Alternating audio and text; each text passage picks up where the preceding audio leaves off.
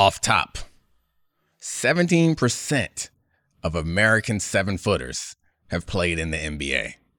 That stat may not be believable because it's from some weird guy named Pablo Torre. Play the music.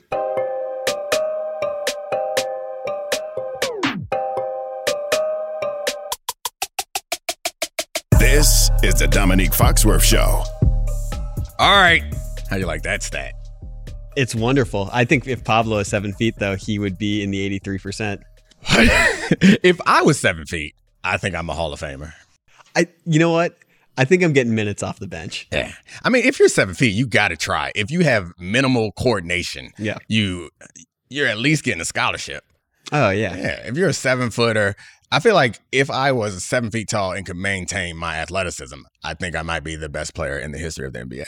Yeah. If you were 7 feet tall, running a 4.3 and jumping 40, you might have been the best player ever. So you don't get, I mean, the 42-inch vertical and the 4.3 are numbers that people care about. But I also think I was like top 3 in my combine year for just about everything that we tested for, from the long jump and also, like, more importantly, the agility drills. And the strength. Yeah, and the strength. The agility drills, though, is like, if I could do that level, like cornerbacks level agility at that size, but actually Wemby might kill the agility drills also, just because he's so damn long that he doesn't actually have to move. That was I went, as you know, I was in Vegas for Ashley's birthday weekend and Usher, but I went to Wemby's Summer League debut. Mm-hmm. And I noticed that after the game, a lot of people were like down on him. And that wasn't the feeling I got at all. I just thought, like, he didn't make a lot of baskets. He got dunked on. Brandon Miller crossed him to his butt. But generally, he just seemed so comfortable out there.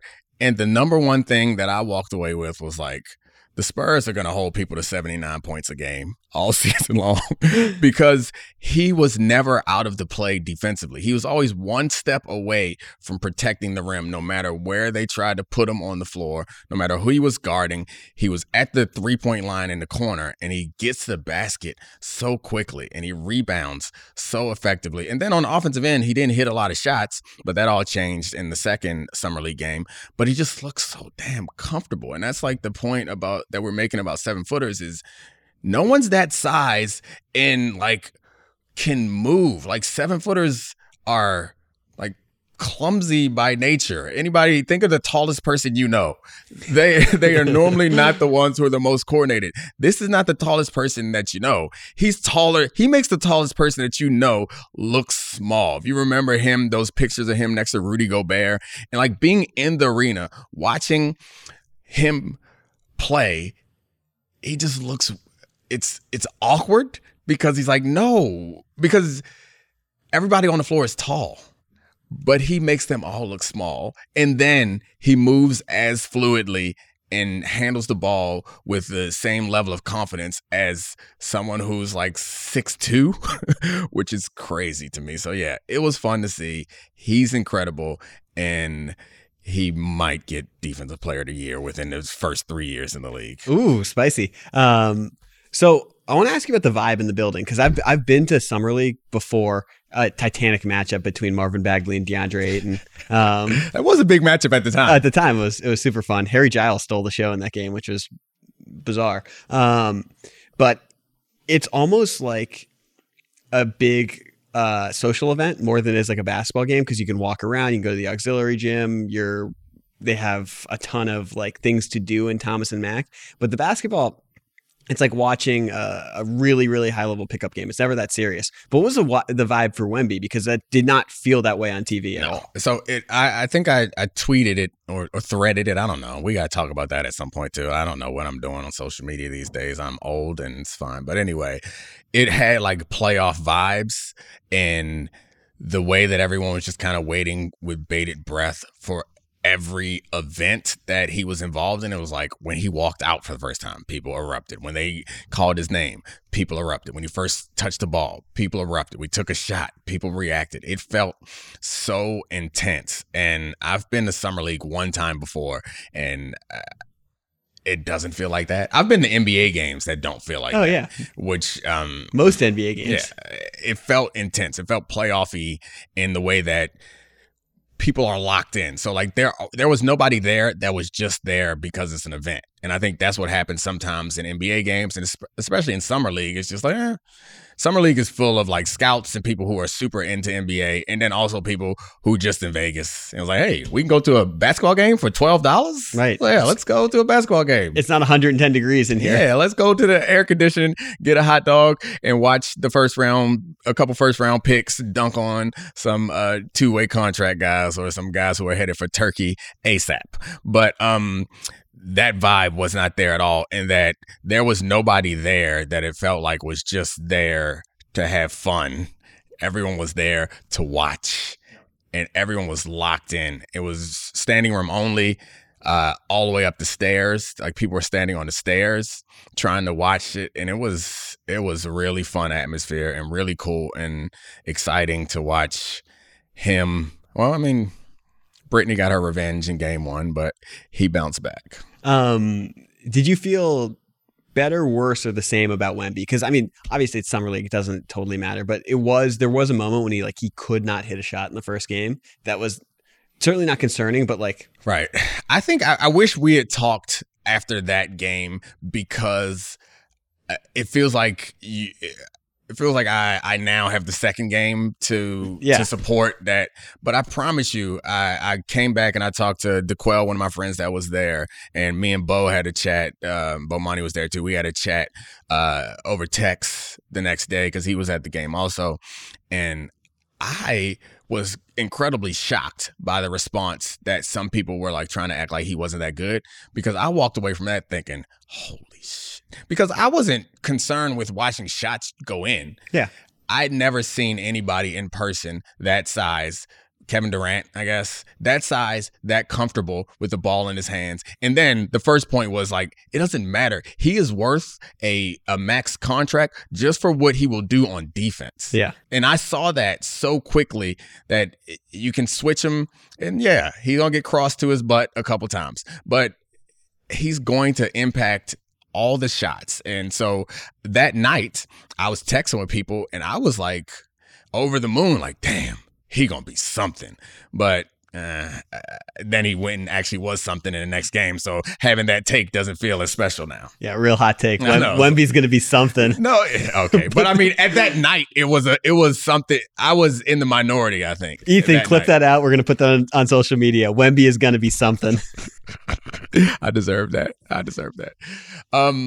But yeah, so the passes that he was making, the ball handling, the passing was really interesting. Yeah, and the ball handling was incredible. Mm-hmm. Him be able to bend over, get as low as he can, and this feels like really remedial, stupid analysis. But what makes it not remedial and stupid is y'all ain't never seen anybody do it before. So I've took a couple notes on the two games I watched, and the first one was just, holy shit, Wemby's so tall. Because like, you see tall guys in the NBA, and sometimes they're like Boban, who lovable and has offensive skills. He's a sideshow because of how tall he is. He can't move the same way. Wemby seems taller, and I know he is taller. He seems taller than Boban, and his movement for that height is jarring. Like it jumps off the screen watching him handle the ball and take it, like grab a rebound and go end to end. The ball handling to me actually was like, it wasn't obviously disappointing. Like I expected him to play a little bit more like Kevin Durant than he does currently. He's not there. And his ball handling, because he shot 27% from three last year, is slightly less valuable because they're not guarding him as a jump shooter yet. Not that you could contest it anyway, but the passing and the defense and the positioning, he's going to get so much better at all of those things.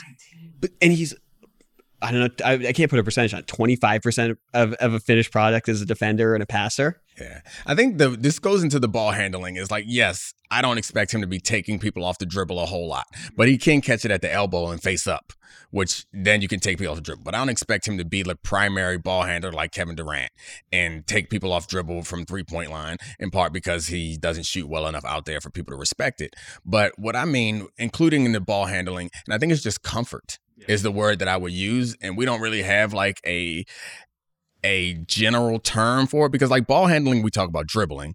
Passing, we talk about like it's about vision, and it's also about the accuracy of your pass.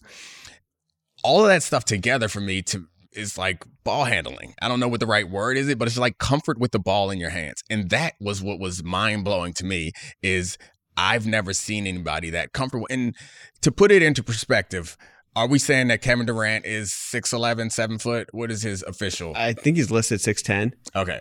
He is 7 feet tall. Okay, so let's say Kevin Durant is 7 feet tall. Wemby is 7'4". We're going 7'4", 7'5". Yeah, in that range. Let's say 8 foot wingspan. Yeah, let's say Wemby's 7'4". And the reason why it's so amazing to me is Kevin Durant is freakish for his ability to handle the ball at 7 feet tall. It's the most incredible thing. If you think of the best ball handlers, they are normally in the sixes, the mid to low sixes. So like 6'3", 6'4", 6'5". The distance between their height and Kevin Durant's is huge. But then you think about, and those are the reason why it's amazing for Kevin Durant is Kevin Durant is the size of a center. So saying that a center has an NBA center, which averages around 6'10", 6'11", 7 feet tall. Saying that you have someone that size who has ball handling and passing ability of someone who is a guard or someone who's a forward or a wing player is mind blowing. Now imagine there was another position that was even bigger than center. Because Wemby, while he's technically going to probably end up being a center, he will be, yeah, for sure. His 7'4" is so it's so big that it's another position to me in my mind. Because the distance, you would say that a 6'6" guy shouldn't be guarding a 6'10" guy. Yeah, unless you're Marcus Smart or something like that. I guess he's 6'4", but still. Right, same idea. but I mean, generally, you would, a 4-inch height difference would be like, hey, that's a matchup problem. So imagine that there was another position that was even bigger than center, but could handle the ball close to a guard, not like Chris Paul or Steph Curry, but like close enough that you can, and that's the part to me that maybe doesn't translate on TV, that translates in person, and that we're not accounting for is there aren't people in the league. Every team doesn't have somebody that, so what would you say to be comfortable guarding? Let's say that you have to be within 2 inches of a player to be like comfortable guarding or 3 inches. Most teams don't have a guy that is within that. And so he has all that and then still has the ball handling ability to go with it. Well, it's going to be really interesting. So like the other note I wrote down was because I thought he was going to initiate more offense off the dribble, which is probably just because I was only watching the highlights and not watching actual Mets 92 games when you see him cross someone up. But it's going to be really interesting to see the point guard or lead guard that they pair him with, because he's going to be someone, I think this was pretty obvious in the second game, but even in the first game, the shots he was getting, like dribble handoffs, getting the ball at the elbow and being unguardable, either passing or taking one dribble to the rim or just taking a step back because he's so coordinated and having a wide open shot. He might be able to get a step back from where, if he's a foot off the elbow, that ends up behind the 3-point line. Yeah. But you don't need to take a step back when you got the guy, you got 4 inches. You get an extra point. Yeah, I know, but it's a step back to the 3. But I guess, and this is us getting hyperbolic a bit, I guess, because it's going to take some time. He's young. He's not going to be the best player in the NBA right away. We say the peak for basketball players is around 27, 28. He's 19. Oh, yeah. And that's what's exciting about it is imagining that even if he develops to a level lesser than average, like he adds fewer, if we use like 2K points, let's say he adds fewer 2K points than the average person can add from 19 to 27. He's still going to be great as long as he can add those points in the right places. And the big thing, another thing about his height is not just being able to score over people, because like I mentioned, you feel like it's a mismatch if you got 4 inches on a guy. Most teams got 1 7-footer, 2 7-footers, and then if they have someone that big, they are often a liability on the other end of the floor. Yeah. So you got to put him out there to defend Wemby, and then when you get on the other floor, he's going to hurt your team. So he's going to create a problem for it. But the point I was really trying to get to is, once Wemby gets comfortable, what is the answer to him? The answer normally is you double off. How are you going to double off a guy who can see over top of the double team and is comfortable with the ball to a degree? So, like, that's the stuff that's exciting. That's the stuff that's interesting. Yeah. And that's the reason why I think people are calling him the best prospect. Oh, yeah. And I think he's slightly further away than I thought he was going to be. Like, I think we talked and I was like, maybe he'll be the 3rd team All-NBA center next year, even though they got rid of positions for All-NBA, so that won't even matter. But you get my point. And I think he's a little bit further away than that. Like, he's we saw in the summer league that players get 10 fouls and they're like, oh, basically, fuck it. We'll be incredibly physical with Wemby and push him wherever we want and the fouls don't matter. That won't necessarily be there in NBA games, which is exciting. I think he'll be better playing with better players because he'll have easier shots and it'll be more in the flow of an offense and Pop will be there. But it is also clear more than they gave it credit for because he's going to have, 4.5 blocks a game, 10 rebounds a game, things like he's going to have Mark Eaton block numbers. Yeah. But he's also going to have some rough moments with bigger guys and stronger guys who go through him. Like power wings are going to go through Wemby in ways that we're going to be like, is he really that? Is he really as great defensive as we think? And then we're going to look at the defensive metrics and it's going to be like, oh yeah, the Spurs are 15 points better per 100 possessions when he's on the floor defensively. So you don't see him being like LeBron instantly? Yeah. I think it felt like LeBron day one was instantly comfortable and good in the league. I think LeBron was a little bit more physically ready. Yeah. I think built like Scoot. Yeah. I think, would it shock me if Wemby's like a low level all-star in the next 18 months? Of course not. He could be better than that, but I did temper my expectations slightly physically that there's going to be moments. Also, he falls down a lot and that was terrifying. That had to have been terrifying to be there because he's gigantic and part of it was flopping. Part of it, he just seems to be the Embiid thing where they tell you to try and fall instead of plant to protect yourself. He does go down a lot and it is scary, but yeah. And nobody that size, it's not normal. So like your body there are going to be problems with his body at some point. He can do everything he can to protect it, but it is concerning. But let's stay on the positive stuff. I'm excited.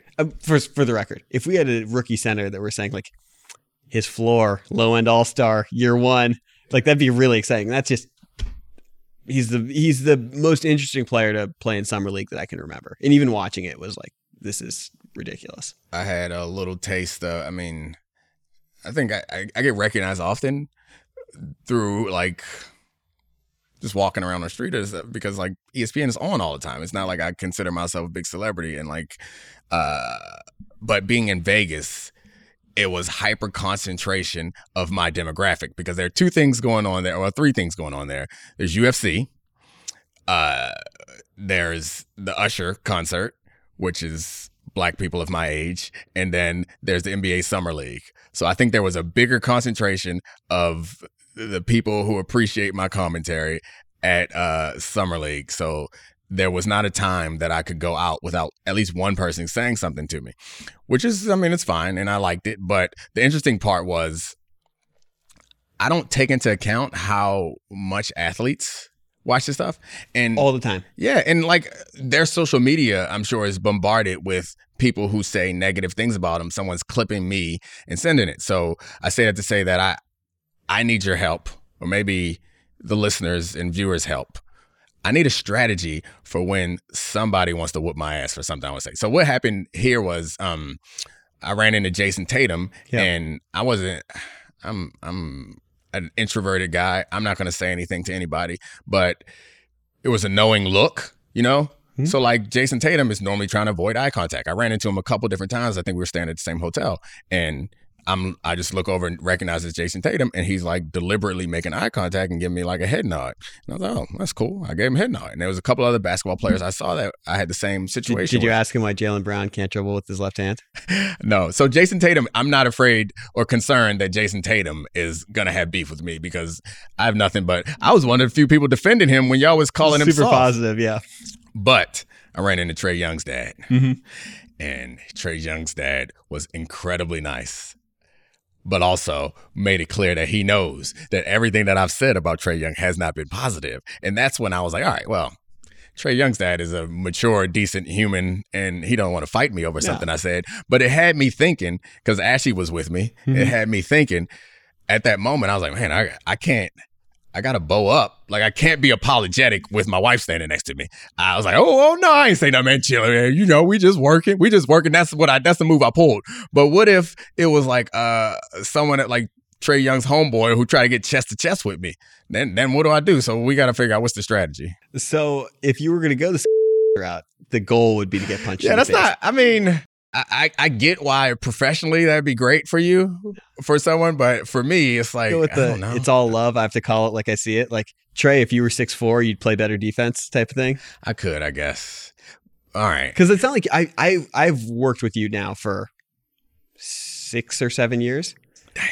I don't ever remember you saying something personal about an athlete. Negative. Yeah. So, I mean, I don't ever think it's wrong necessarily to criticize someone for performing poorly when it's not personal. That's true. I mean, I went for Aaron Rodgers' neck a couple times. That's totally fair. It was all about vaccines and stuff. Yeah. I regret that, but still, it's fine. We move on. If Aaron Rodgers goes chest to chest with you, I think we're all going to a teepee and going on a vision quest. The three of us. Aaron Rodgers is a fully realized psychedelic user. I don't think that he's looking for problems. He might invite me to do some ayahuasca. He wants you to be enlightened. I don't know if I'm ready for that. I heard that makes you like throw up and uncomfortable or whatever. I mean, it's alcohol. Yeah.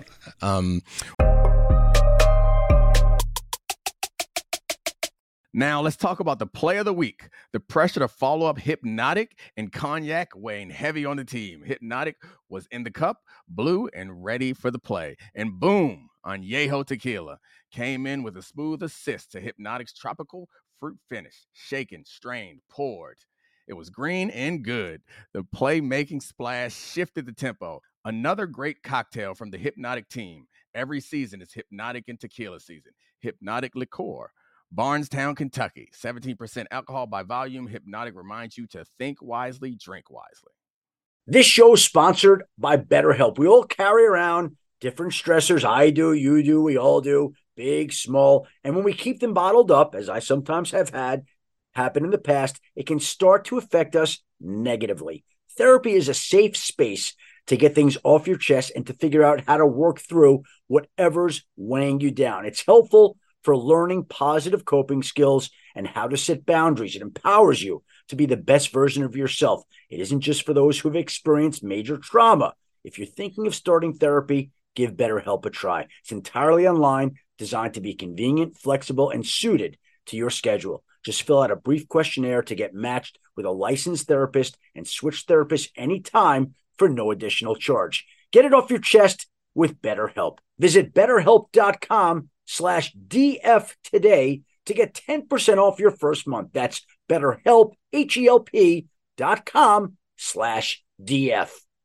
This podcast is proud to be supported by Jets Pizza, the #1 pick in Detroit-style pizza. Why? It's simple. Jets is better. With the thickest, crispiest, cheesiest Detroit-style pizza in the country, there's no competition. Right now, get $5 off any 8-corner pizza with code 8SAVE. That's the number 8, SAVE. Go to jetspizza.com to learn more and find a location near you. Again, try Jet's signature 8-corner pizza and get $5 off with code 8SAVE. That's the number 8, SAVE. Jet's Pizza. Better because it has to be. Hi, it's Mike Greenberg letting you know ESPN Bet is ready to take you through all the biggest sports moments this spring. The official sportsbook of ESPN has exclusive offers and markets from Scott Van Pelt, Stephen A. Smith, and me, plus many more. From the playoff intensity to finally getting out to the ballpark, there's no better time for sports fans. Sign up today. New users get a bet reset up to $1,000 in bonus bets if your first bet doesn't win. Download ESPN Bet today. What a play. Must be 21 plus and present in select states. Gambling problem? Call 1-800-GAMBLER. Terms and conditions apply. See app for details. What else? Oh, Wimbledon. I watched a lot of. What'd you think? I mean, I love Carlos Alcaraz. Yeah, it's amazing. And so, like, I got in a I was gonna say a fight, but a debate with Mad Dog over Alcaraz. One, he first called him Alcatraz. He kept calling him Alcatraz. And Mad Dog really likes tennis. He knows about tennis. But he's from the era, the McEnroe-Borg era, when it was a big deal in the U.S. Yeah. But it's so sad because we don't have any men's tennis players that are any good. We have Chris Eubanks in the Wimbledon quarterfinals. Yeah, it's a fairy tale story. No, but I mean, I guess I didn't know who he was before the tournament, and people are trying to like hype him up. It's just hard to get excited about it. But like I've come to, through you, I think more than anything, I've come to really appreciate. And so I found myself in the hotel room watching a lot of Wimbledon because I would wake up early because it's on Vegas time and Ashley would still be asleep. And I'm like, what am I going to do? watch some tennis. So I liked it. I'm getting excited. I'm looking forward to it. I want my man Big Los to dominate and win. I also need somebody to get their hands on him. And like it happens to a lot of football players, like quarterbacks. Mm-hmm. Once they get drafted, all of a sudden somebody's like, hey, you can pay for haircuts now. Oh, why don't you go holler at this doctor? He'll help you out with your skin. Like that happens. When is somebody going to grab my man Los and be like, hey, come on over here, man. Why don't you? Let me clean up your neck. Yeah, why don't you get a professional haircut? It's fucking Wimbledon. I kind of love it. There's a story about how he doesn't like a lot of the tennis players add weight to their rackets and like because they're stronger and swing harder than normal people. Mm-hmm. And he's just like, nah, I don't care. Just give me a stock racket off the shelf. He's just playing with the same stock racket that like me or you could buy from a store. And he's hate it. I'll hit 110 mile an hour forehand. Whatever. I hate it. I'm ready for him to professionalize. You need a team around you. So I go think Wemby style. There's some interesting stuff happening with him. And it's a fun conversation with Wemby because he won the US Open when he was 19. He's the youngest world number one. And it goes back to like the saying that expectations are just resentment and waiting. Like he lost the French Open and cramped up against Djokovic, and now like he's on grass. Spanish players traditionally don't grow up playing on grass. He's on clay and hard courts, and it's been a more up and down tournament for him. And people are already like, see, he'll never be Rafa or Novak or Roger. It's like, okay, sweet, he'll never be Jordan. Yeah, I mean, he might be actually. Because the fact of the matter is, I'm not some tennis expert. I know athleticism and explosiveness, and that man can get everywhere fast. And if he can master the strategy and like he had shots too. Actually, that was the other match, the Rublev match that I was thinking about, where they had some crazy shots. Yeah, the diving volley on set match point. Just like the precision. If anybody's tried to play tennis, you know how hard it is just to get the ball consistently back and forth. But the precision that they use to put it in different places is kind of impressive. But yeah, I don't think that people are following us for a whole bunch of tennis talk. But that's what happened. We'll get more if Carlos wins if Carlos wins Wimbledon. He's playing right now, so we're not even sure he's going to make the quarterfinals. If he wins Wimbledon, we'll sneak in more tennis talk. I had two other things that I wanted to ask you. Mm-hmm. One, what was your favorite fit of mine in Vegas? I'll give you some time to think about it because first of all, I was killing it all week long. I don't give a damn what you think, but they were all really good. But second, are you on Threads? I'm on Threads. I haven't threaded. That's what they call them? They call it threading? Tweeting? I haven't tweeted on Threads. But I wanted to lock down that username, have it match my IG in case this is the future. I'm on it too. I don't know. I've fallen off on Twitter in general. And Same. It's not even like it was before Elon Musk. It wasn't, I don't know. I suck at social media. I did better this week on Instagram, but I suck at social media. And one thing with the layoffs recently that happened at our company, like it really drove home the idea of the insecurity of this job and the fickleness of this job. And it hit me that the only real protection you have is like some real social media following. And so I'm probably not going to actually get good at it, but I will know that whenever they let me go from ESPN, that I should have built up a social media following along the way. So the problem is it's just so icky. It's like, I don't want to waste my time just like harvesting likes and retweets or retweets. like putting hashtags on everything and like trying to like bait celebrities into responding to you. It's but like, then you see the people like Mina, who's just like naturally great at it. Great at it. And it's like, no, you're not even doing the like harvesting likes. You're just amazing at it. Yeah. I want to get like that. But it's also, I'm just not smart and quick enough to do that. It's not even, and so yeah, Mina is the GOAT. The best. She's particularly built for all that stuff, but it is also work. Yeah. And 24/7. And it does also take a toll on you. Yeah. And like Mina will acknowledge this openly that like it wears her out and it's a difficult thing to engage in. But I think this is one of the thing that I recognize is that I'm uncomfortable with it because I have an old soul and I'm also just a little bit older than the people who grew up on it. Yeah. So like it's not second nature to me in the way that I think it is to a lot of people. And also I have like an ego that's like, what I feel so gross taking a selfie and posting it. Oh, yeah. And it's like, it just feels beneath me. Whereas for younger people, it doesn't, it's like, this is the way of life for them. And for me, it's like, oh, I got to get on here and try to impress these people. I remember some of the lower points for me on this stuff is I remember the feeling, and this is, I think, what pushed me off of Twitter more than anything, is like, I have this feeling where it's like, I'm watching this. All right, let me think of something to say so that everyone knows that I'm watching this. Right. And it's like, that's gross. No. Well, and there are so many, and I'm sure there are now going to be threaders, knitters, who just like repeat the same jokes to try and get likes and retweets. And like those people just drive me nuts. I'm like, don't give them the validation. Yeah. Don't give them the validation for this low hanging fruit meme. I'd rather post nothing. And that's just you. And that's It's me being too online. Yeah, I know. And it's not just you being too online. I'm saying the reaction is just, you are more in my line where it's like, it feels embarrassing, but the fact of the matter is that's where the world is going. Mm-hmm. And at a certain point, the people who are making decisions and have power are going to have grown up in a world and understand a world where that is not embarrassing and taboo. But for me, it's still like, it feels like, taboo is the wrong word, but it feels cheap and it feels desperate. Yeah. And like you mentioned, Mina does it incredibly well where it doesn't come off as cheap or desperate. But because it's actually interesting. Yeah, because it's not actually just. And that's the fair point, is I guess just interesting shit pops in her mind. Funny things pop. It's funny because when you spend time with her, as much time with her as you and I both have, is she thinks that way. Mm-hmm. And she interacts that way in person, where she'll, rather than say something back, she'll say, not Spider-Man meme, but she'll have the perfect meme loaded up to respond to you. I mean, it's like she is, you know, that like Wilt Chamberlain meme where it's like that stat line? Oh, yeah. That's her in every group chat. Like 55 points, 54 rebounds, 23 blocks. But it's in person too, where it's like but it's not even that she has the witty quip. It's that she has the witty quip and the gift to go with it and all that stuff. And so when times like what happened at our company recently come up, she don't care. And anyone who has like Shannon Sharp, anyone who has that level of social media follower recognizes that that's easy to sell and easy to monetize somewhere else. So Thread is new.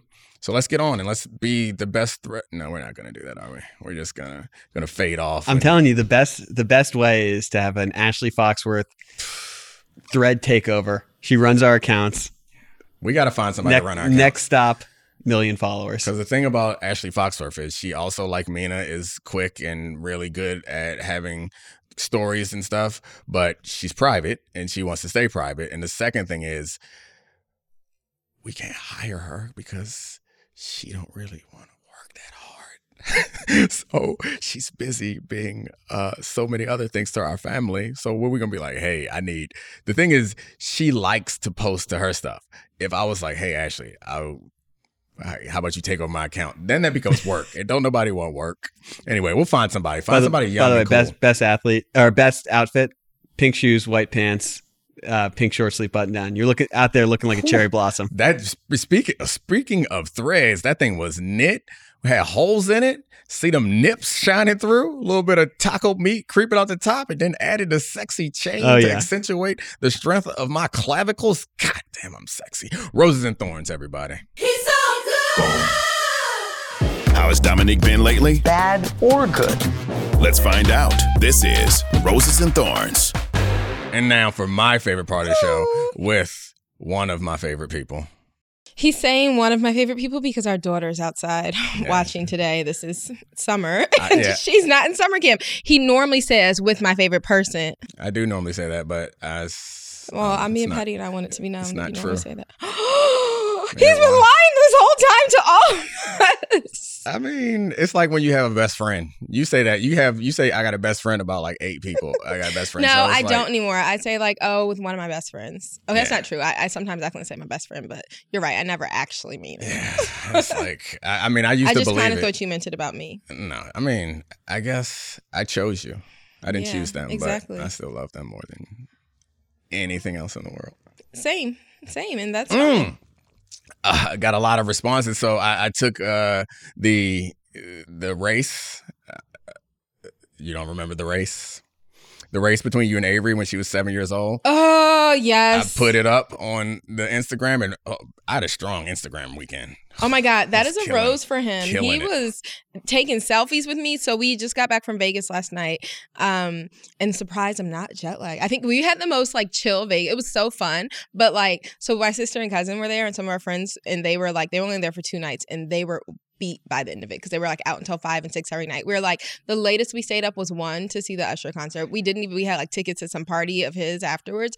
We didn't even go to it because we're like, ooh, that's late. So I came back well rested. I talked a lot of trash headed into this trip about how I was going to be out all night. It's going to be old, young Vegas. I was going to be shaking Richard all over town, but I did not do any of that stuff. But what he did do was go to the mall and went to a kiosk, and everybody, what looks different about Dominique? Yeah. They can't see the microphone. I'm a chain guy now. I'm a chain guy now. He told me, he said, I want to get a chain. And I was like, ooh, please don't. Because I'm picturing like some diamond or like. Why can't I have diamonds? You got diamonds? Okay. I'm picturing something that just didn't feel very much like the man that I've come to know. I'm changing. Well, apparently your mother was mouthing. They were with the kids when we got back. So she's like, and he has a chain. It's just like a thin gold chain from a mall kiosk. He was like, I have They can go to YouTube. Check it out. Go to YouTube. Comment about how much you like it in the comments. It looks nice, honestly. And like he was like, we were at the pool a lot. Yeah, that's the wrong word. You're being conservative because our 12-year-old's here. And it looks like it sits nicely on his collarbone. It looks nice. But that's not the word you're looking for. His mother was mouthing me. She's like, is this a midlife crisis? And I was like, maybe. I was like, I actually think it looks nice. Even though I was like, definitely like, why are we going to the mall for a chain? Like, this is weird. I'm a chain this guy. Man has never worn jewelry a day in his life other than like a watch. That's not true. He used to wear earrings. I didn't used to wear watches until your parents gave me a nice watch. And I was like, all right, I'll wear this watch. But this is, this general story about me is at a certain point, I remember being in the 8th grade and like all my friends were trying to get waves because they thought that was going to get them girls, and they was wearing do-rags, and I tried it for like a week and I was like, nope, that's not how I'm going to be attractive to the opposite sex. I'm going to be good at stuff. Then I went and played football and it worked. And now at this point, I'm no longer good at football, so I got to get sexy. So I got to change. But I feel like in addition to just like being good at football, like it was like the confidence that probably being good at football got you. Because like... No, I mean the confidence I was born with. And a nice body. Yeah. The body also born with it. Because like if we're being honest, like I knew you were playing football, which I'm sure it was attractive, but like I didn't know that you were good at it or the joke is that I mean it's funny. But it was like things that came from that, like the body and the confidence. So it's funny. It's funny to say that I was going to get women by being good at football, but I mean I think generally for I was going to say for men, but just in general, I think it's attractive for people to be like, I find it attractive that you're intelligent and accomplished in those ways. Like it's attractive for people to be like good at stuff and like you are the standout in some way. He just likes me because I'm pretty. I'm joking. No. I actually just told this story this morning. I'm joking. No. That's certainly part of it. But I told this story earlier today is that when I first went to Denver, I went on a date with a model who was like 6'2". Ooh. And like, what type of models are hanging out in Denver? It's like, I'm joking. There's so many beautiful people in Denver. No, I mean, I don't know if she was. Anyway, it was one date because she said she was vegan and ordered cake for her main course. And I was like, she's stupid. I love a girl who will order cake for her main course, though. Yeah, but she said she was vegan and then ordered cake. I don't care. A girl after my own heart. Let's find her. You should have went out with her. Let's find her. Hang out. I'm joking. I was not intrigued. But anyway, what were we talking about? Oh, I got a chain because now I gotta compete. Compete, but for why? I got a bunch of new. Who? So honestly, this was my point. Was like compete's the wrong No, word. I'm just joking. The point is, this trip was important to me because it was a birthday trip for you, and that's the reason why I was talking a lot of trash about. Like, I think generally you're younger than me, literally, and also like I think.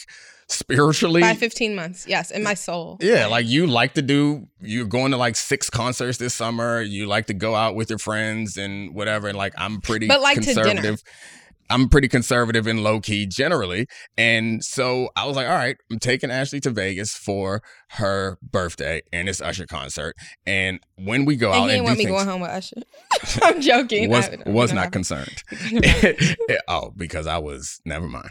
And when we go out or do things, I'm normally the one who's like, all right, it's time to go home. And you don't really ever really want to go home, but it's like, and I say this generally, is like, you can stay. You're an adult. You can wear what you want. You do what you want. You can go where you want. But I'm going home. And then you normally come home with me at some point. And I feel like At some point, I always leave with you. There's never been a time where I've stayed somewhere after you've left. Okay. Not once, unless it was like one of us had to leave to take one kid somewhere, or you've taken you've taken kids to movies before. Yeah. Because I couldn't stand being around them people anymore. But anyway, the point is, I was going into this trip. I was like, all right, I'm not going to be that guy on Ashley's birthday weekend, especially when it started to turn into like you had 4 girlfriends there and one of my friends there. It like turned into a big party trip. And I was like, all right. So 1, I'm not going to be that guy. And 2, I'm going to look nice because, like, I don't know, it just felt like these are things that are important to you. So, like, I went shopping before with Avery, our oldest. That's our 12-year-old. And she was like, no, Dad, you can't get a chain. She didn't let me get a chain. And she also judged a couple of my selections and said I couldn't pull them off. But God damn it, I pulled them off. I was looking fly all weekend. Look great. So that was what my thought was. And then we got there and I noticed that every night that we went to dinner, I was drinking coffee, ramping up, and like trying to be the life of the party. I was like, we're going to go to the club after this. And then you started yawning, and I was like, all right. So sleepy. One night, though, he like, was it gaslighting? I feel like when the night we were at Carbone, and I had gotten a couple drinks, I was like, well, stop drinking. Get a Coke. They had Coke. Get a Coke. And then I was like, and I'll have an espresso martini. And honestly, 50% of the time, those don't sit right in my stomach. So those are always a risk. But I got an espresso martini. And I was ready, and he was like, no, she's tired. And our hotel room was like right above Carbone. I was like, well, my husband said I'm tired. But I was like, but I was ready that night. Yeah, you weren't ready. I was trying to get ready. I noticed that you were doing what I was doing. You were caffeine loading and pretending like you wanted to be out all night. Whereas everyone else legitimately wanted. They sent us video from a party bus. The rest of our crew afterwards. And then from like backstage at Rick Ross concert and like. Well, I don't know about backstage, but yeah. They were like side stage. I don't know. It felt like they were very close. They felt like having a blast. If Rick's knee gave out, he was going to fall on their lap. If it gave out again, that was impressive. He was back to performing so fast. Yeah. So I think I recognized in you that you were trying to like turn it on for everybody else, and I was turning it on for you. And so then I realized, I'm not. He was like, I can get out of this. I was like, this is not for them. I don't give a shit if they enjoy themselves. Like, well, no, I had a great time. Usher was wonderful. I wore mom clothes, and by mom clothes, I mean Keke Palmer type mom clothes. Yeah. Had your cakes out all weekend. But when he was walking near, I was like, I will not even make eye contact. like, because he dances with people when you're sitting in an area where he walks by, and it's not even because I was like with my husband, or even because I'm shy. Because I'm not shy. It's that I'm awkward. Like, I'm the most awkward person in the world. So like, I was like, I've seen what happens on too many videos on the Shade Room. Let me keep my head down. That was funny because like I made a lot of jokes on social media about it and people appreciated it and thought it's funny, but I actually, and maybe it would have been different if I had to sit there and watch Usher try to like sexy dance on you, but I actually feel like I would have had no problem with it. Like, I'm not worried. We've been married for 13 years. If Usher want to give you a lap dance and you are enjoying it, knock yourself out. I would have been so awkward. I'm like, oh my God. If there was, I don't know, I guess I'm just not worried. Oh yeah, no, of course not. I think that's crazy to be worried. And I don't know, I understand being territorial about stuff like that too. And like, I think I would be territorial if I felt like I had reason to be worried. Or if like you gave me some reason in the past, or I was like insecure about something about our relationship, then I'd be like, hey, Usher, you and Richard get away from here. I don't need this trouble. But I don't know. But maybe it would have been different if I actually saw it. I listened to Joe Budden's podcast on the flight home, and it was the first time that I started to like empathize a little bit with the boyfriend or the baby dad. Oh, Keke. Yeah. The Keke Palmer. Yeah. He called her Keke Shepherd, like the woman from Apollo the other day. And that's an old man ass move. When he said that, I was like, does he realize that's who Keke Shepherd is, right? Yeah. He was like, Nobody's watching this knows who Keke Shepherd is. Some people know. No offense, but it's old people who like. Oh, that's true. A lot of old black people was coming up to me in Vegas telling me what I want to hear. He said Keke Shepherd, and I knew exactly what he meant. It was very much like you do with your parents, and you're like, I'm not even going to correct you, but because I couldn't remember. It was so Keke Palmer, yes, not Keke Shepherd. Yeah. Anyway. But yes, I'm sorry. You said. Oh no, I was just saying that most of the time I was just like, well, this dude like. He's from the 1970s, acting like he owns somebody, and then he made a comment for those people who don't that his look at you, you're a damn pro. his Doing baby's mother background or partner, contacts. Keke Palmer, is like a little bit younger than us. Like, And she's a black really celebrity. popular actress. Actress. She's been a host of shows. Musician. Singer. Just does it all, right? And attractive. And she had a baby. They probably have like a 6-month-old, let's guess, with this partner of hers who's not famous. And he was not at the show. She was at Usher's concert earlier in the week on a girls' night and was wearing like this like, from the front, it looks classy enough, like sheer black dress with like a bodysuit under it, but it's a thong in the back. And Usher danced with her, and there were videos of it all over social media. Yeah. And so he went to the internet and like tweeted, I guess, that she was a mother and she can't dress like that. And most people jumped down his throat. And I also was like, I mean, I wasn't like angry at him, but I was like, that's just stupid. You're like, your mother, you. Because I'm a mother and he sees me dress all kinds of ways. Yeah. And I mean, and also like, I don't know, it's your body, you do what you want with it. Your life, you do whatever you want with it. I'm not offended by it. And so, but listening to that podcast made me empathize with him a little bit, because what I didn't take into account is what it must feel like to be the guy who's with Keke Palmer and like at home with the kid, and she's out and she's like turning around and shaking herself in front of Usher, and he's like at home and like feels like he's insecure. Is yeah. your point? Like, so okay, nobody's insecure. Yeah, no one has insecurities. I get that, but still, I think what he said was she's a mother, and I think that just sounds that so was like stupid. awful to say that a woman. I will say I was wearing really tiny little, basically denim underwear with feathers on them, jean shorts. It's like a with feathers on them. bathing suit bottom. It was I a bathing guess. suit bottom. But To the and concert. even I at one point was like, I feel a little self-conscious of this. But when I stopped feeling self-conscious was at one point you slapped my butt. And I was like, oh, that's fine. I'm with him. I'm good. He can do that all he wants. No one else can. And then I was fine. But like women can dress however they want. And like to say that, oh, because you're a mother, you can't dress this way. Like that's so ridiculous. So that he started with that, I think is why like it's easy to jump down his throat. And yeah, he could be insecure about it, but like Usher has a partner with 2 kids. And I get it's Usher's show that people are paying money to see him for, but he's a performer. So you're never going to be like, oh, he shouldn't be doing this. Oh, how much his partner who to my knowledge isn't a celebrity. I'm not sure.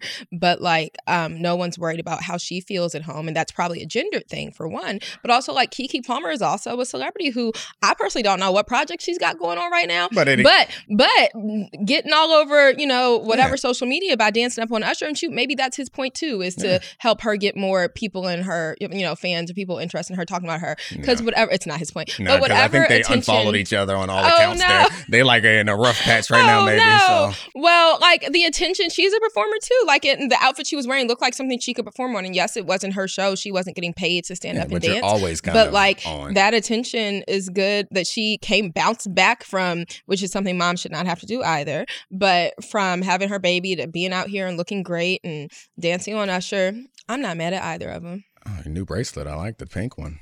I've never noticed that before.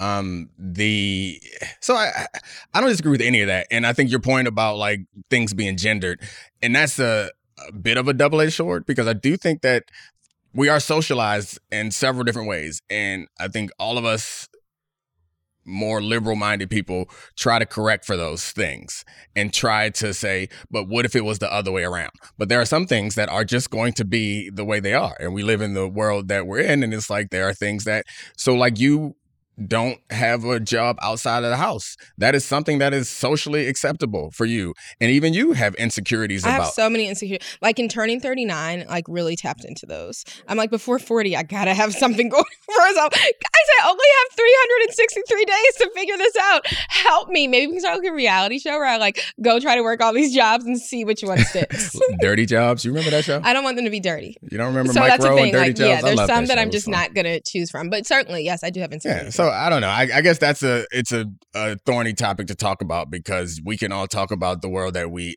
want to live in, and like this ties in a bit to the affirmative action conversation we had last week, where it's like, all right, yes, laws should be colorblind, but we don't live in a society where colorblind laws would, and like the things I do with Declan, where it's like, all right, I try to teach him that like you open the door for your sisters and you let them. Anytime we're traveling, our son always like carries my daughter's luggage. It's really sweet and it helps because the little one's so whiny about rolling her own luggage. And anyone who knows me or follows me on Instagram, like which is like knows that I'm really obsessed with like packing tight. I hate checking luggage. So like we always have very heavy roll-ons, and even the 7-year-old has to deal with her own like heavy roll-on, but she doesn't because our son does it. And those are things that make you smile about like gendered things that happen in our society. So like those exist, and not that those justify the negative ones, but it's hard to create a world where you enforce the positive ones. Avery, my oldest daughter, also sometimes carries her younger sister. So I mean, just to be clear, it's ageist. Yes. But I guess to be clear on my perspective, that I'm not fully realized as a true present day liberal, because I do not tell Avery that she needs to do the same things that I tell Declan that he needs to do. Whether he does them or not, I don't know. But I would like him to know that these are the expectations that I have for you. It's like I ask him to do things that I wouldn't ask the girls to do, and maybe that's wrong of me. And I also made Avery help me change a tire one time. Yeah, because that's mostly because you don't understand how I do not at all know how to change a tire. No, you know, at one point, the first time you're like, this is ridiculous that you have none of you. My brother, there are 3 girls and 1 boy in family. My brother can change a tire, but none of the 3 girls can change a tire. And that's fine. But I will say, going back to like the gender thing and how people dress, like I think, okay, yeah, it's maybe more acceptable, or it's less problematic when like for Usher to be doing it and no one would ever say anything bad about him, whereas like even if Beyonce were up dancing on male fans like that, it'd be like, no, you're Jay-Z's wife, like what, even though it was her show. But also like people expect women to go out and look sexy. Like if Keke Palmer came to that shit in a paper bag, like as much as you don't care, like he would never be like, I want you to look sexy, but like is it bad having a wife who look like, I get sometimes like people might look at you, but I would rather you want your partner to be attractive. There were like, a couple people at the show. He just wasn't there, that's why he was mad. There were a couple people at the show who were not dressed to go to a show. And if I had to choose one end of the spectrum or the other, I would prefer my wife to look, for me to have to puff my chest out when I'm walking around to scare guys off. Not that it works, but just in case. It's just that he wasn't there. But I think the bigger problem in all of it is, how dare you take to social media, and I guess maybe they really were having, petty. Like that's the bitch part. If you want to have a fight, like have your fight in private. Have your, like I joked on here last time. Keep it in the locker room. And lucky for us right now, and of course marriage, like stuff goes up and down. And right now, like I think that's been my biggest, not learning, but like something that I realize now after being married for this many years. Like, and I guess at some point it could just, is it the ebb or the flow? Is it the ebb that's bad? I think flows are good. Ebbs are bad. The ebb is bad. So the ebb could just keep going into the gutter eventually and you'd be screwed. But even when stuff doesn't seem like super, super happy and perfect, I'm like, well, it'll flow back. Like we'll get there. And I also notice that it feels like the bringing us out of an ebb is like a decision, which is weird. And I think that's a good thing about where I feel like we are in our relationship. And maybe, I don't know, as I get older, all things that I thought before seem really dumb. And I'm like, the world makes more sense to me as I get older. And I feel the same way as we get older in this relationship, where it's like, all right, well, I used to think this and now I think something incredibly different. But right now in our relationship, that's what I think gives me the most confidence, is it feels like we have control over it to some degree, where it's like some people grow apart, but I feel like we've decided that we want to grow together. And the times where things push us in different directions, we both are like, all right, well, no, we are going to push it back. To go back to the hotel room and not go to a party tonight and spend time with each other. No, I agree with that. But I guess I was just going to say, like we mentioned last time, it was our anniversary when we recorded. And so I was like, roses of our marriage, thorns. We ain't going to talk about that with y'all. Yeah, like not everything's perfect and we argue and whatever. And like, as much as like we're pretty open here, keep some stuff at home. Like you ain't have to tweet that. That is true. And that's, I was about to say, whatever that man's name is, I do know that he is the brother of Sarunas Jackson, but he doesn't go by his last name Jackson. I found this out. Sarunas is he's an actor. He was on Insecure and some other like mostly black shows. And so his brother's a celebrity. His baby's mother's a celebrity. Is maybe hard for him. It could be tough. But okay, the last thing I'll say about Vegas is there were we didn't go for this NBA. You went to a game. Summer League was happening, NBA Summer League, and then also like some UFC stuff. So you ran into like some work colleagues, and like MB when he used to work at MBPA and NFLPA, like people from. So he was seeing a lot of people he knew. So one day, one of the people that was there was Bomani, and we go to lunch with him, and it was hilarious because we actually went to like lunch or brunch with him a couple times, but the first time it was just the three of us. Like we'd all just landed from our separate flights, and I was like unpacking and like disinfecting in the hotel room. I love to disinfect a hotel room, guys. And so I was like, well, you meet him and I'll join you. And I think probably largely, I think either way it might have ended up this way, but because they were there before I got there, I walked in and felt like I was just walking right into their podcast. And if I'm being honest, I've never listened to Bomani's podcast with Dominique Foxworth Fridays before, but they made me want to listen. You guys are so cute together. And then the next time that we went out together at brunch, it was my sister and a friend of Bomani's were also there. And that time too. But I was like, I wish we could. This was after Dominique had already been in the mall to get his chain. And Bomani was saying, again, we didn't make any parties. Like, you went out tonight, Bomani? Like, yeah, he was like, I didn't pack clothes to go out. And so I was like, we could go to the mall and I could record it. You could send it to your producer and it could be shopping at the mall in Vegas, Foxworth Friday episode. It would have been hilarious. Vinny Goodwill was the other guy. He also has a podcast, I believe. Oh my gosh. So it could have been a 3-for-1. Yeah. So yeah, it was fun. And there was an article that came out this weekend that talked about the thing that anybody who listens to this already knows, is that I really appreciate when like black men of my age or older come up to me and say, keep doing what you're doing, brother. I like your voice is important. I'm glad. And that it was a parade of that this weekend. And the funny thing is they know like 50 to 75% of them don't know my name. ESPN, First Take. Yeah, they know like things that I said. Get up. Yeah, and cousin Deck or whatever. Deck's cousin, whatever. It is all. Deck is our son. Dak Dak is my fake cousin. I said Dak. Okay, all right. Well, great times, good chats. I love you. Love you too, babe. Thank you, Christina Buswell. Thank you, Addie Khan. Thank you, Sarah Abbott. And thank you guys at Podville Media for letting us use the beautiful studio. And I'll see y'all next week. What are we doing next week? What we have? Oh, you're going to Beyonce. I'm going to Beyonce with my daughter this week, so we can talk all about it. It should be fun. I'll see what you wear it out there. My cakes are going to be out. It's like I'm joking. This is the Dominique Foxworth Show.